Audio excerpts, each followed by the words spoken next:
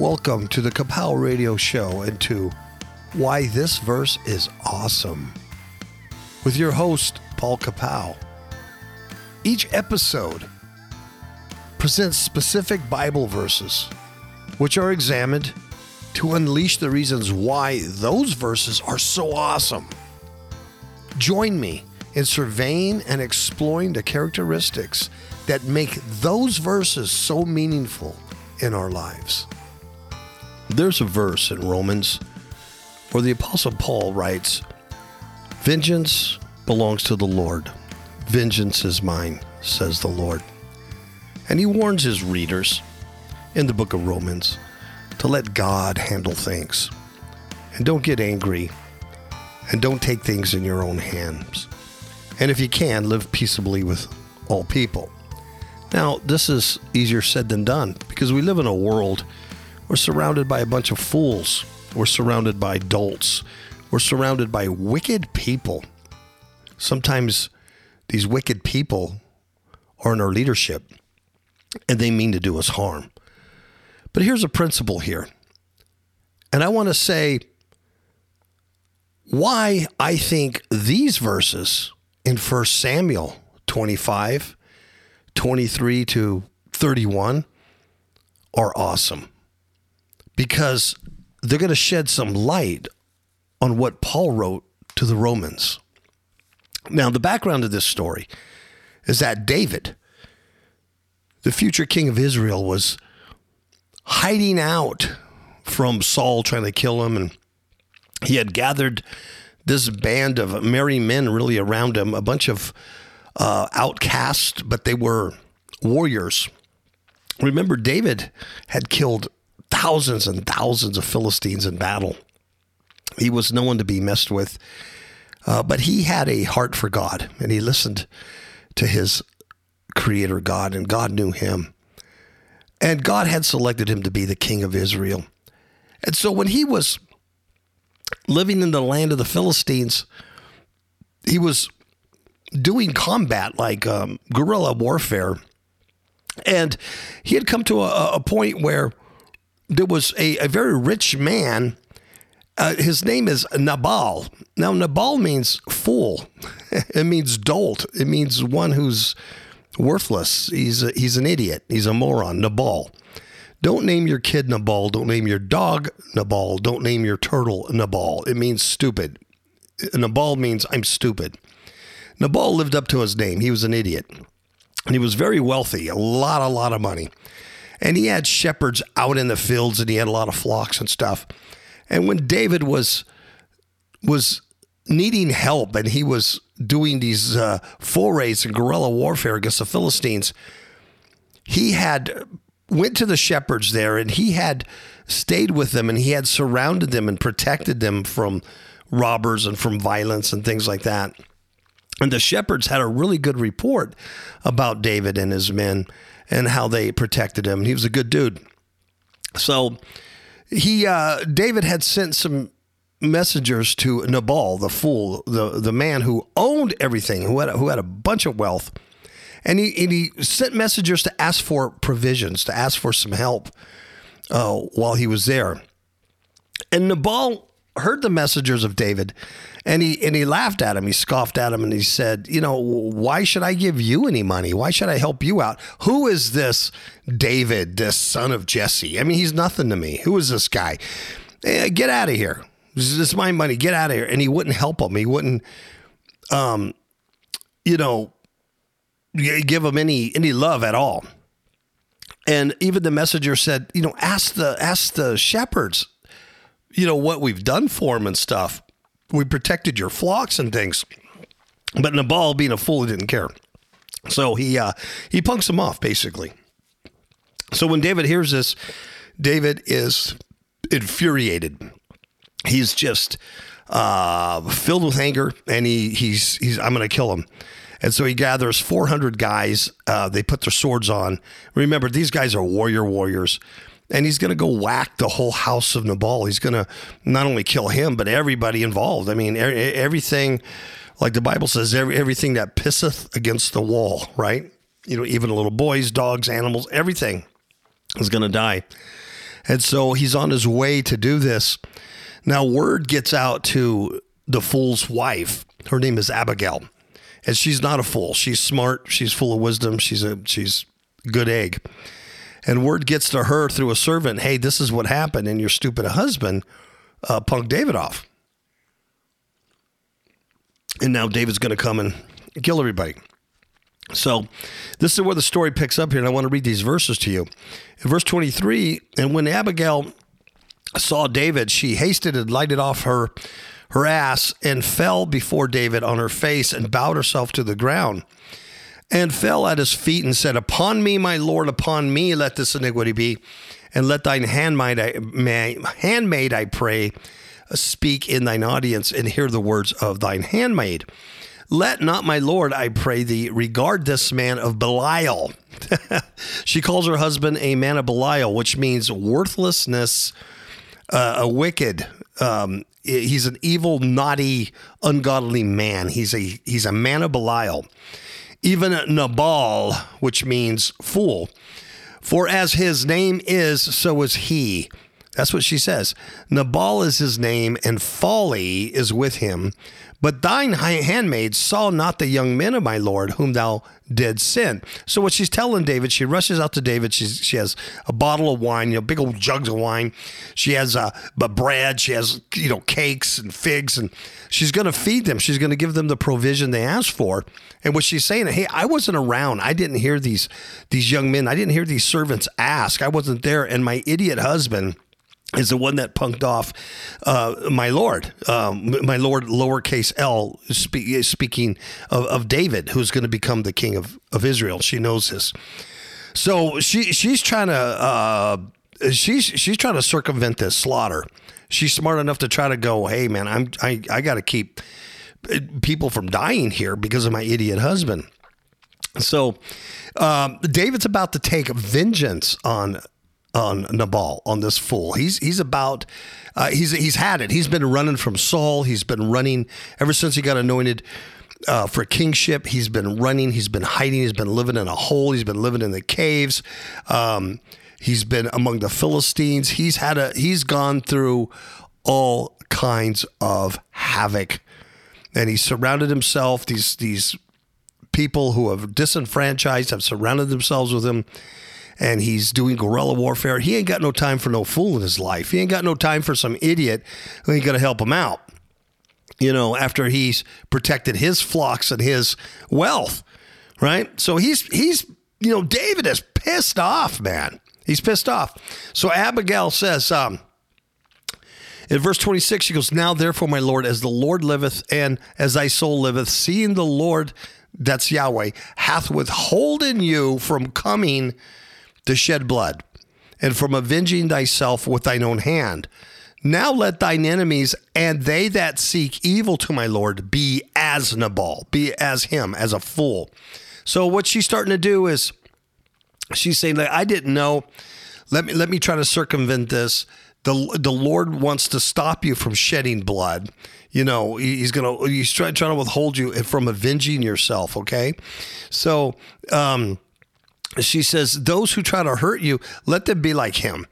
And then in verse 27, she goes, and now this blessing which thine handmaid hath brought unto the Lord, let it even be given unto the young men that follow my Lord. So let them have the wine and the bread and everything. Verse 28, I pray thee forgive the trespass of thine handmaid. She's humbly saying, hey, it's my fault. I should have been there. I didn't hear it.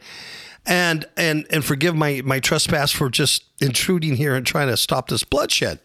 She says, for the Lord, which is Yahweh, for the Yahweh will certainly make my Lord, David, a sure house. Now she prophesied, this is a prophecy, because my Lord, David, fighteth the battles of the Yahweh, and evil hath not been found in thee all thy days. David was not a Nabal. David was not wicked. David was not an idiot. Nabal was. Verse 29, she goes, yet a man is risen to pursue thee and to seek thy soul, but thy soul of thy Lord, him, David, shall be bound, this is beautiful, shall be bound in the bundle of life with the Yahweh, thy God. Come on. Is that beautiful? She says to David, but the soul of you, your soul, shall be bound in the bundle of life with God, with the Yahweh, your Elohim. And that's beautiful. Hey, how many of you want your soul to be bundled in life, bundle of life with God? I do. And the souls of thine enemies, them shall he, talking about Yahweh, sling out as out of the middle of a sling. So with David, his soul's going to be bound up, bundled with God in life, and the enemies are going to be slung out. And verse 30, and it shall come to pass when the Lord shall have done to my Lord according to all the good that he hath spoken concerning thee, and shall have appointed thee ruler over Israel. So she already knows what's going to happen. Verse 31, that this shall be no grief unto thee. In other words, when you become ruler, when you become king over Israel, this act of killing all these people, shedding all this blood, it's not going to come to grief to you because you didn't do it, because you're not going to regret doing this. So that this be no grief unto thee, nor offense of heart, like, oh man, I should have done that, unto you, to David. Either that thou hast shed blood causeless, okay, devoid of reason or anything like that, or that my Lord David hath avenged, right? To avenge himself. But when the Lord Yahweh shall have dealt well with you, then remember your handmaid. So in other words, whether you have a right to avenge yourself or not, because this guy Nabal is a fool, and whether you were really stepped on and you were really offended and you need to go kill this guy, or you don't have a cause to do it, either or, when you become king, when God places you into that position, she's saying, I don't want this to be an offense to your heart, something that you did that you're going to regret. Right? So she's very, very, very wise here. In verse 32, David said to Abigail, blessed be the Lord God of Israel, Yahweh, which sent thee this day to meet me. And blessed be thy advice. And blessed be thou which hast kept me this day from coming to shed blood and from avenging myself with mine own hand. Okay, this is awesome. Listen to verse 33.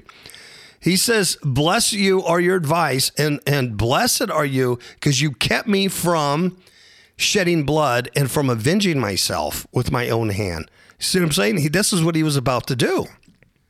And then he continues, for in every deed, as the Lord God of Israel liveth, which hath kept me back from hurting you, except thou hast hasted and come out to meet me. Surely there had not been left unto Nabal, the fool, by the morning light, any that pisseth against the wall. In other words, as sure as the Lord God lives, he kept me back from hurting everybody, including her. He would have killed Abigail, except that she had come out to meet him. And if she wouldn't have done that, he says, by morning light, nobody would have left. And even anybody that pisseth against the wall. And that means that urinate against the wall. It's a euphemism. It's a Hebrew euphemism that means just, everybody, any male, dog, anything that's pissed, that means everybody, everything. So verse 35, so David received of her hand that which she had brought him, that's the food, and said unto her, go up in peace to thy house. See, I have listened to you, I've hearkened to you, and I have accepted thy person. So she turns away David's wrath from killing everybody, and she also spares David from shedding blood and regretting it later. In verse 36, and Abigail came to Nabal, and he had a feast in his house, like the feast of a king, see, because he was very rich. And the fool's heart was merry. Nabal's heart, he's an idiot, he's very merry, he's partying, and he was very drunk. So she didn't say anything until the morning. But when the morning came and he wasn't drunk anymore, she said everything that she had done, and she met with David and what he was going to do. And so the guy has a heart attack. His heart failed him. And about 10 days later, it says the Lord, Yahweh, smote Nabal, the fool, and he died. So Why is this awesome? This is awesome because we live in a world and we're surrounded by Nabals. We're surrounded by fools. Our leadership is Nabalistic. We have Nabals in everywhere. In corporations, in politics, in religion, in education. There's Nabals. There's foolish, evil, ungodly men and women all around us, running the show, dictating to us what to do, what not to do.